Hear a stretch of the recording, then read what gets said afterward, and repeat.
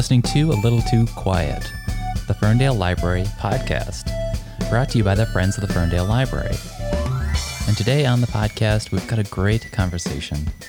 Amy Haimerl is joining us virtually. She just got back into town here to her home in Michigan. She's a writer, she's a reporter. She currently covers small business, urban policy, and entrepreneurship for the New York Times. But she also teaches journalism at Michigan State University.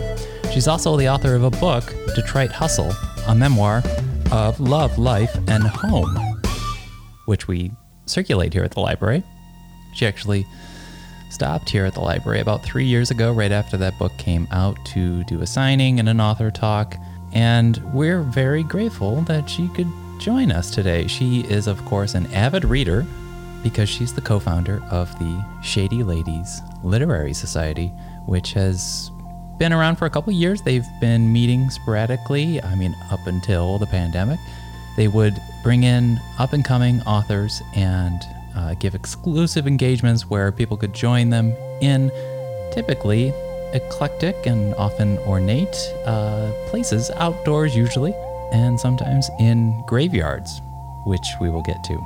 Amy Haimerl is an award-winning reporter and editor. She's, as I said, currently at Michigan State University, but before she got to MSU in 2015, she was a Knight Wallace Fellow at the University of Michigan. So she went from, between rival schools, she went from U of M to MSU, but she'll tell you at the start of this podcast that she is green. She's a Spartan.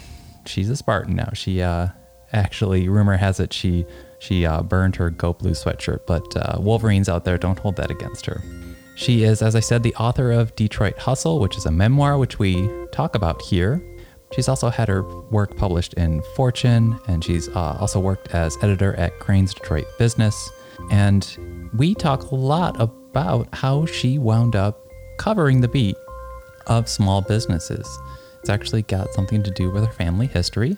It's also got something to do with how I think she finds a kindredness in folks who have that fortitude to, not really shy away from doing things, even if they are hard. She admits to always opting to do things the hard way. But this has been, I know this word is said a lot, an unprecedented time, especially for the small business community.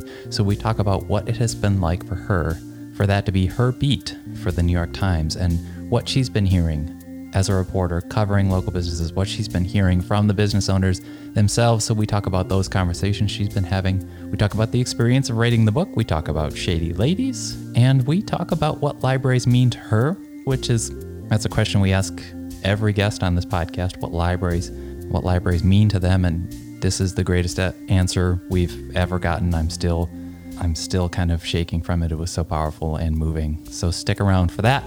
Amy Haimerl is with us, and this is our chat.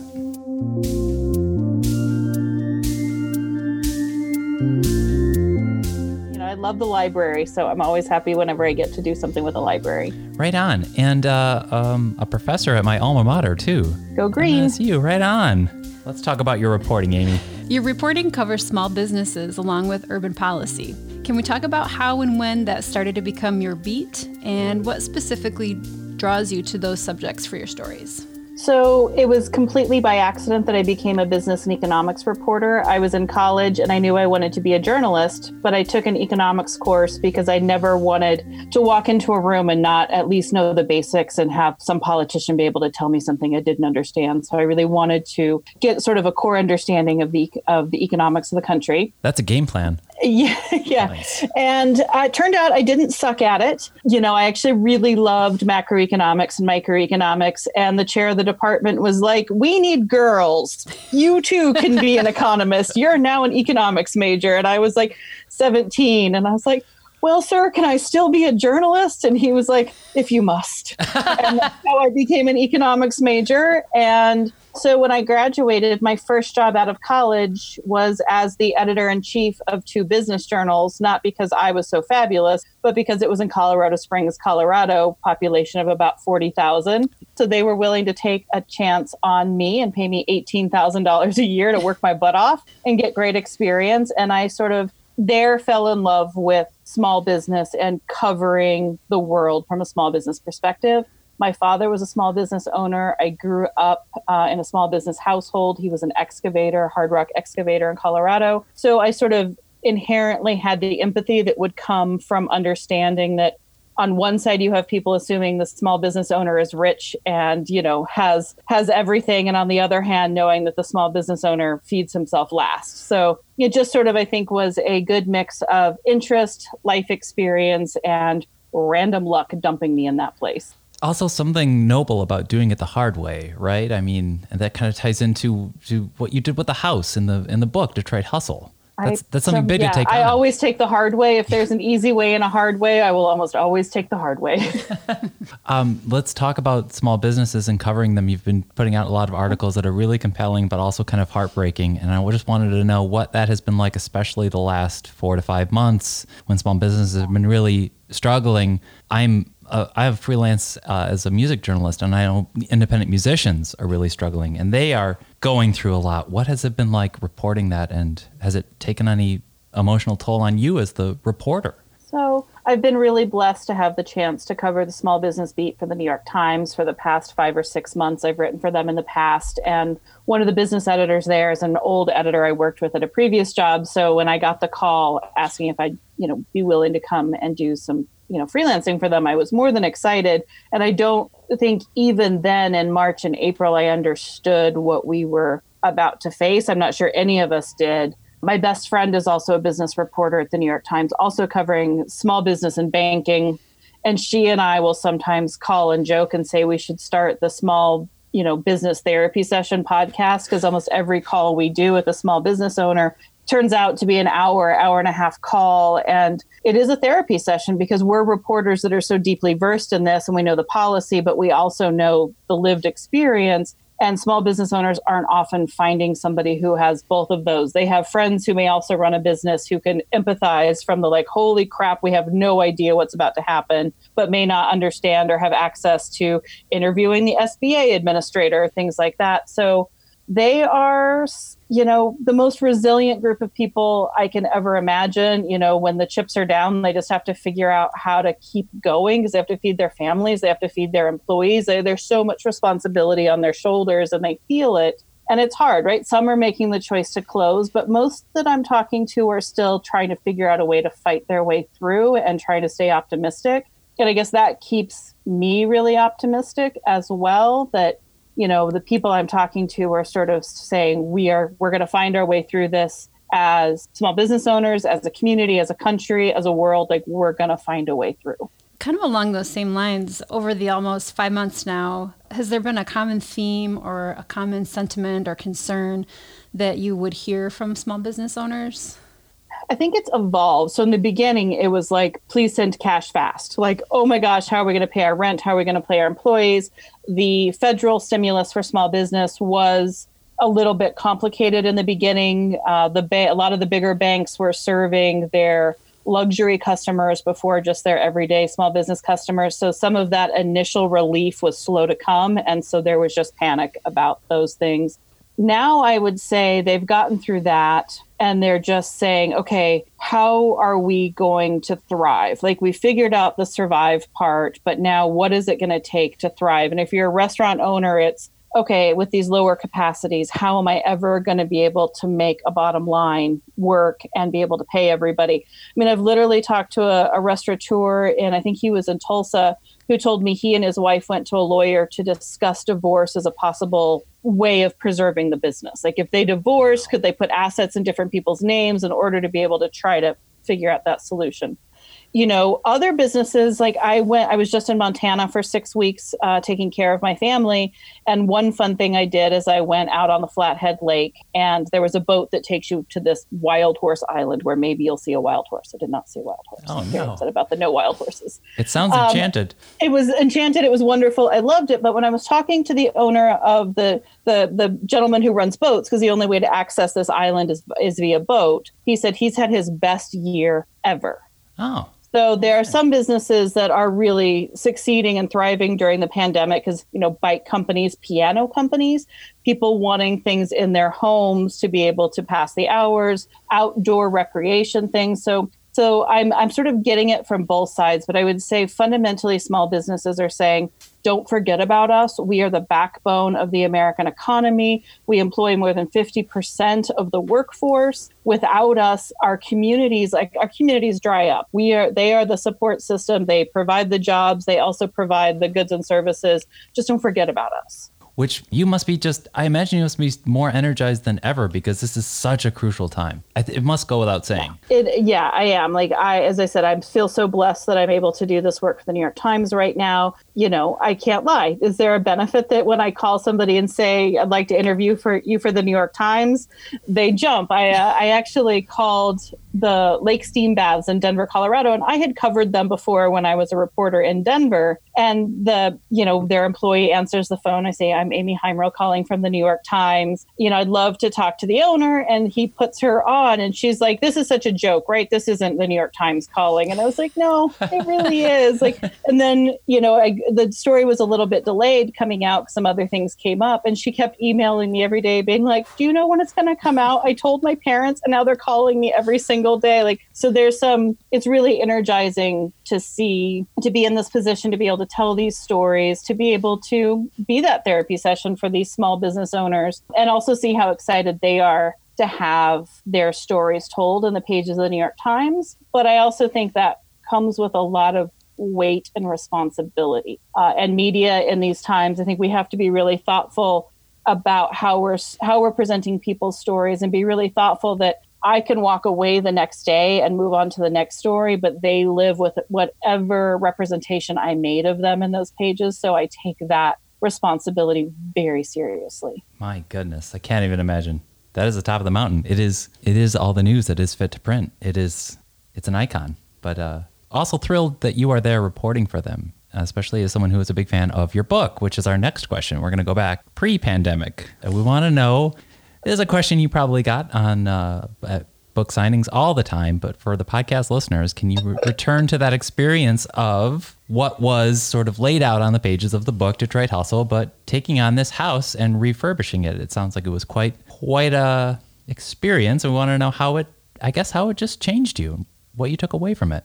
Yeah, so I wrote the book Detroit Hustle, which is ostensibly a memoir of myself and my husband moving to Detroit from Brooklyn, New York, and all the naivety that came in 2012 and sort of growing through that, hopefully, and taking on this house that we bought in the West Village of Detroit long before, the Sister Pie and Craftwork and some of those businesses would open. It was just a neighborhood that we fell in love with, really liked the people, it was leafy and pretty. But we bought a house that had no plumbing and no heating and no water, and basically was just a shell and had to be completely rebuilt. It was a big process that still isn't done yet. I mean, all of the structural stuff is done. We still need to paint. I've needed to paint for 5 years, but every time I go to paint, I am not a particularly detail-oriented, good with my hands kind of person. And I just have to understand that about myself.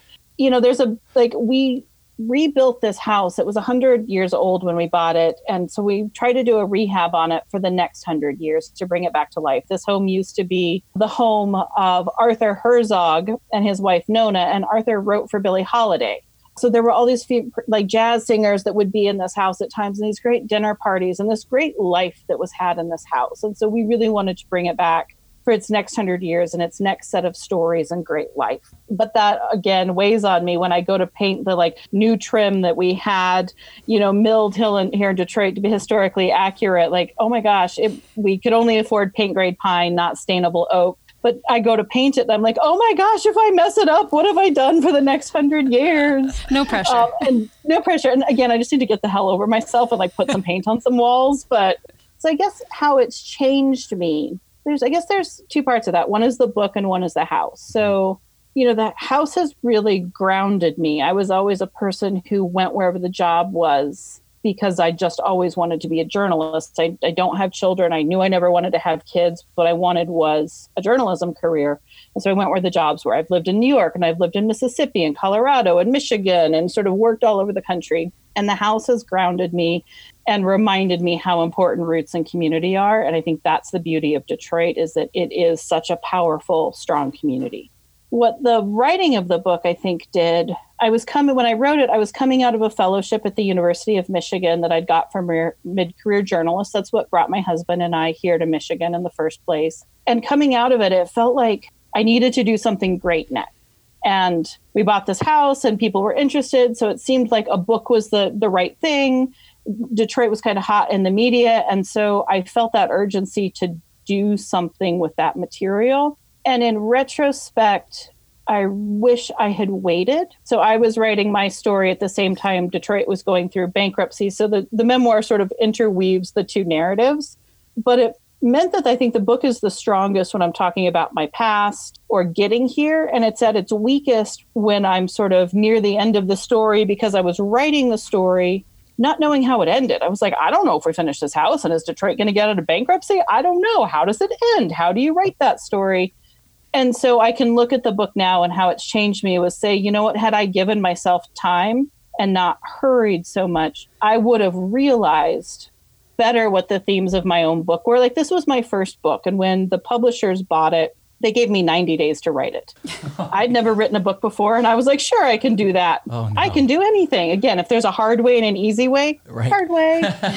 So like, I'm like at the library being like, how to write a book in 90 days. Is there a book on that? Mm-hmm. And, I wound up, there was some, challenges with my publisher in the middle. So I wound up getting a little bit longer than that. But I just felt this urgency, like I would never get another shot. And I had to take my shot. Like, I'm the first person in my family to go to college. Nobody in my family has ever written a book or known somebody who's written a book. Like, it's just not where I'm from. And so I felt like I had to take this shot. And what I wish I could go back and tell myself is memoir is not about the tick-tock of what happened like journalism is. It's being able to reflect back on the bigger meaning of that. And I think what my book was trying to be about, if I just had the guts to say it, it would have been called Detroit Hustle, Memoir of a Reluctant Gentrifier, right? Like, I'm coming into a city, literally, the book is about that. And I needed to just go down that pathway a little bit deeper, do more reporting, and really be able to reflect on what that means to be coming into a city like Detroit with a lot of resources comparatively, but coming from a place where my resources for there were nothing. I grew up in a trailer. I didn't have family money to help do this, but a lot of that got misinterpreted because of I'm college educated and where I was coming into this city from. And so I think if I'd just given myself some time, I would have loved to have done it with some more nuance. So I'm always appreciative when people read and they like the book, because I can also look and say, I'm proud of that book. What I learned coming out of that is sometimes you need time to let things just marinate, mm-hmm. and so you can understand them better. And 4 years on, I better understand what my book was about. You may have just answered this question, but I'm going to ask it anyway because there may be something else to this. Was there any aspect of writing the book, the research and writing part, that you enjoyed that was completely distinct and disparate from the experience of reporting and writing articles? So my best friend would tell you that when I got the book deal, she had no idea if I could be a writer or not. Oh. We've been best friends for 20 years. She almost tried to not get me my first job. She was in the interview and told them not to hire me. And afterwards, we became best friends. So we are very brutally honest with each other about many things. Okay. And she said, look, I knew you were a good reporter and you could write in a 1,200, 1,500 word news hole, no problem. But could you write a sustaining narrative? Mm-hmm. And she said, I wasn't surprised, but I was, that when I started to see the early drafts, I recognized that you were a writer. And so I love the report in all parts of my writing life. I love the reporting and hate the writing. I deeply detest the writing part. Maybe that's because I'm not trained. I didn't take any English classes in college. I just have taught myself by reading. I was an avid reader as a kid. So it's not that I don't have an MFA. There's no point in my career where I got taught how to be a writer. I got taught how to report and be a journalist a bit. So I'm a little bit insecure about the writing part. But when I was at the fellowship at University of Michigan, on Fridays, we had a writing class. And that was sort of this magic time where for the first time in my life, we were given prompts and then just the room to write. And that was sort of the foundation of some of the work. And I really liked that aspect of it. And in the book, there are parts where I think I really enjoyed that writing part. And some of the other parts were really hard. Like I remember calling my mentor as I had just decided like I couldn't write. I'd gone up north and gotten myself a little cabin to be able to write for a week and just knock this thing out and just couldn't do it. I came back after 3 days. So I decided that really was the chair that was my problem. If I just had the right chair, then all these problems would be solved. And I called her and she was just like, what are you talking about? This is like, you just have to put words on page, right? It doesn't matter what chair or what pen or where you sit. These are all excuses for you not putting words on the page. And she made me cry, as she often does, because again, another relationship where we are brutally honest with each other. And she was like, look, you're afraid of whatever it is you're about to write, and you're not allowing yourself to go there. I need you to go write until you're in tears. Whatever it is, right to the heart of that matter until you feel like you've therapized it out of yourself, and then let it sit for a few days and then come back to it. And I think that's some of the best writing advice I've given. But also to your question, in the end, somehow the part I enjoyed the most was that hardest, like getting through that and recognizing that a book isn't written in one cognizant stretch, like it's bits and pieces and they move around, and it's a process, and that sometimes that process involves just sitting down and doing the writing so your subconscious mind can put on the page what it is you're wrestling with. You said you were an avid reader. That leads us to our next question. Oh, yes. How and when did Shady Ladies get started, and what inspired it? It's a literary society, right? Yes. Yeah. Okay. So Shady Ladies Literary Society. So I started that in 2017 with just a crazy idea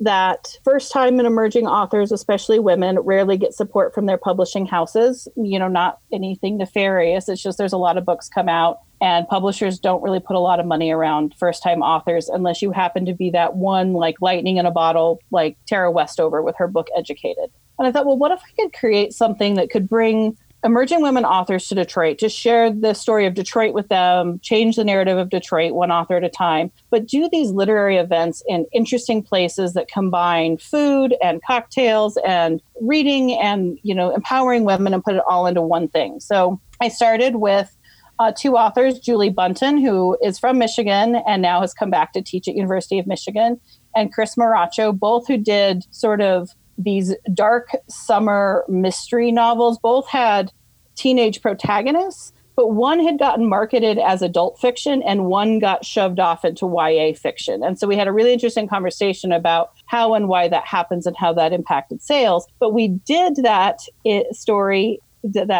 we did that meeting at the Elmwood Cemetery here in Detroit. So it was a picnic for about 40 women in a cemetery, not on graves, don't worry. It was like Elmwood Cemetery is from that time around the turn of the last century where a lot of cemeteries were built as public spaces and parks. So it's really gracious and beautiful and shady, and it was amazing. And so we've been doing events ever since, about every 2 or 3 months until the pandemic. And right now I am thinking about how does something like that is so really about place, how does that continue in a world where we can't really join together in place? I think it's still great to get these authors on people's radars, though. You know, we've had some really great ones. I mean, Elaine Castillo with her book America's Not the Heart was wonderful. We did have Tara Westover with Educated. I've had some huge authors come, but I book them before their books are even published. So I'm taking a big chance. It's not like I'm getting authors after the fact and they've hit big. Like I'm having to book them 6 months or a year before their books even come out. I attended the one for A Woman Is No Man. Oh, yeah. And that one definitely blew up. So good call on that. And that was also in the cemetery. It was a lovely evening. Yeah, Etoff is she's such a delight. I really love her. And I've gotten to make such good friends with the authors through it. So maybe I'm just being selfish and was like, I want cool new writer friends. Yeah. And what's cool is, Etoff Room was she was in town and she did other speaking events while she was here. So it gives the authors a chance to sort of hang out in town, which is cool. Absolutely. I mean, anything else we didn't touch on there that you maybe remember that are some favorite experiences since you had started it, or even just feedback from attendees? It seems such a cool thing. Favorites. Everybody always loves the cemetery, and that is sort of, I feel like, our home base. I love doing them there. When we had Elaine at the Belle Isle Boathouse was fantastic, you know, and I love, like, our chef that we work with most commonly is Chef Ede of the forthcoming Gabriel Hall. So she always interprets the book through her lens of food, which is always really fun. And often we'll bring emerging chefs with her to do the work. So we get emerging women chefs and emerging women authors. So I really am thinking about that pairing and how we create opportunities, especially for women of color. Yeah. We here in the library are having conversations all the time about how we can transform something into the virtual realm. And, you said you were considering it. Have you even had any conversations with folks about what it might look like? Are you thinking about that yet? If you took Shady's? When we first went into lockdown, I started two things. I did daily Instagram lives for about 3 weeks. I had an author on every single day at 3:00. And every Friday I did what we called our chemistry club, which is a Zoom call with experts. So we had Betsy Stevenson, who used to be the head economist for Department of Labor, coming on the day the CARES Act was signed to talk about what federal stimulus was going to mean. We had people coming on who were experts in child psychology to talk about what quarantining was going to do to our children and thinking about school. So it was like every Friday for about a month. We did those and they were wonderful. And I had, usually 100 to 200 people for those and stay for most of the session. But after 6 weeks or so of that, I was really burned out and realized it's so much harder. I don't know if you're experiencing this on Zoom. Like in person, we can feel each other's energy, but through Zoom, you have to do so much extra emoting and sort of like work with the eyes and engagement to help people really be drawn in. That was really taxing me. And I decided to step back for the summer and say, okay, what was really great? What did I get out of those? What wasn't? And how could I reshape these? Also, almost everything I was doing was free, which is great. But, I also have bills to pay and start thinking about I think it's the constant struggle in literary events is how do you make them free and accessible, but also recognize the work it takes to create them, especially when you're just a person. I'm not coming with an institution behind me. I'm not a library or a university or something like that. So I'm kind of struggling with that piece of it. Well, let's talk more about books. What is the best book you're reading right now or have read so far this year? So my favorite books I've read, I always have so many, but the one that I just read that I can't stop telling everybody about is Codename Hélène by Ariel Lawson. So it's historical fiction, which isn't normally my genre. On top of that, it's World War II, which is definitely not my genre. But Hélène, it's about a British spy who led the French resistance during World War II. And it is a true story. This author tends to hew very close to the facts. And in the back of the book, will tell you where she made composite characters and things like that. But it is about this amazing woman who, stumbles into this world as a spy. She was originally a journalist. She wears victory red lipstick.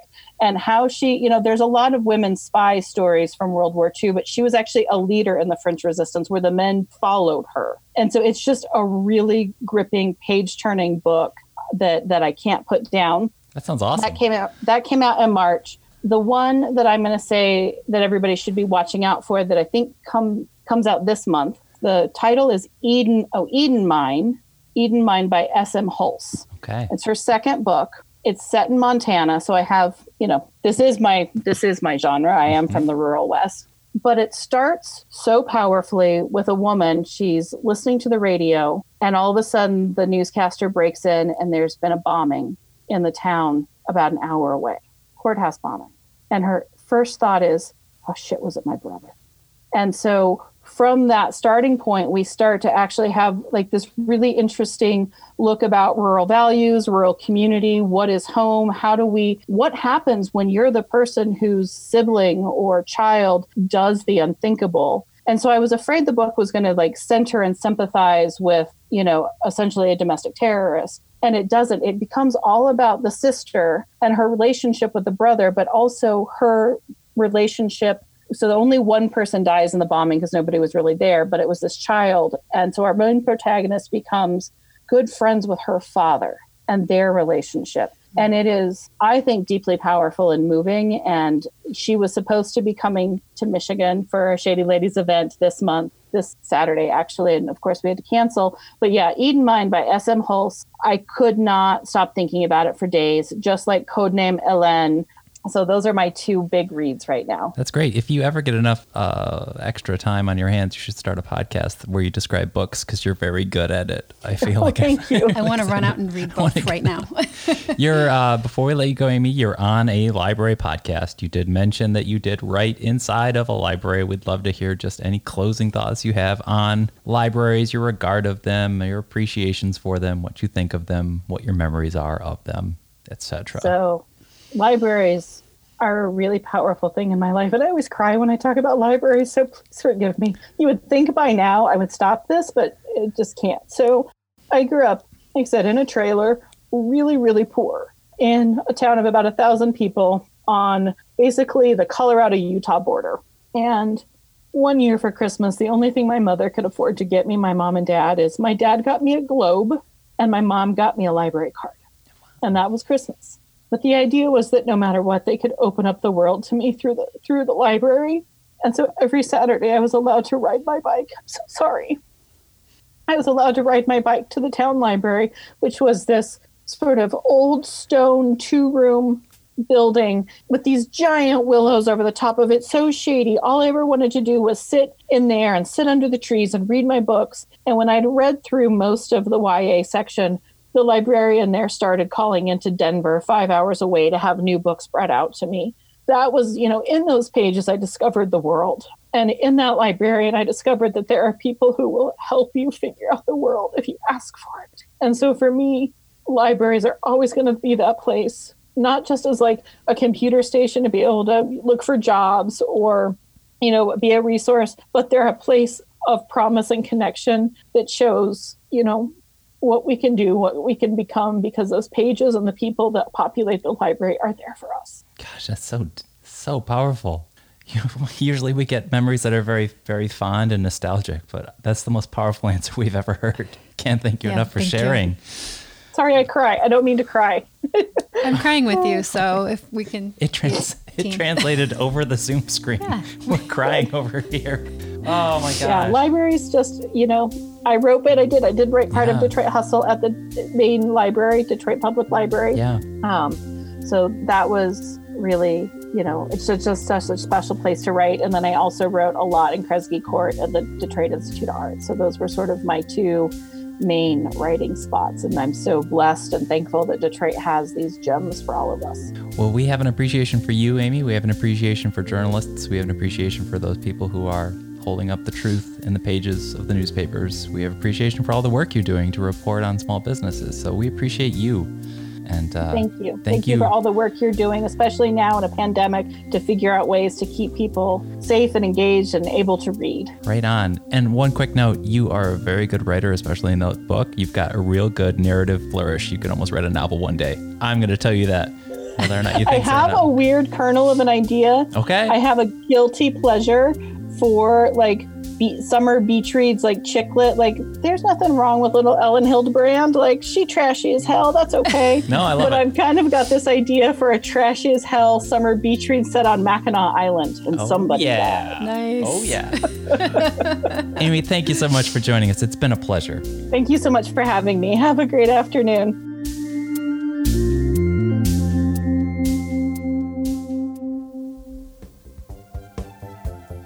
And that was our chat with Amy Haimerl. We were so glad that she could join us. Reporter and editor, currently at Michigan State University teaching journalism, but also currently doing some great and very important work for the New York Times, covering the small business scene in these times. This is A Little Too Quiet. It is the Ferndale Library podcast, brought to you by the Friends of the Ferndale Library. Librarian Michelle Williamson was the other voice on this podcast who joined me. She usually joins us for our information literacy installments, but she joined me today. We are always glad to have her on the podcast. My name is Jeff Milo. The music for this podcast is brought to you by local musician John Duffy, and we have plenty more to come here in Season 2 of A Little Too Quiet. Thanks for listening.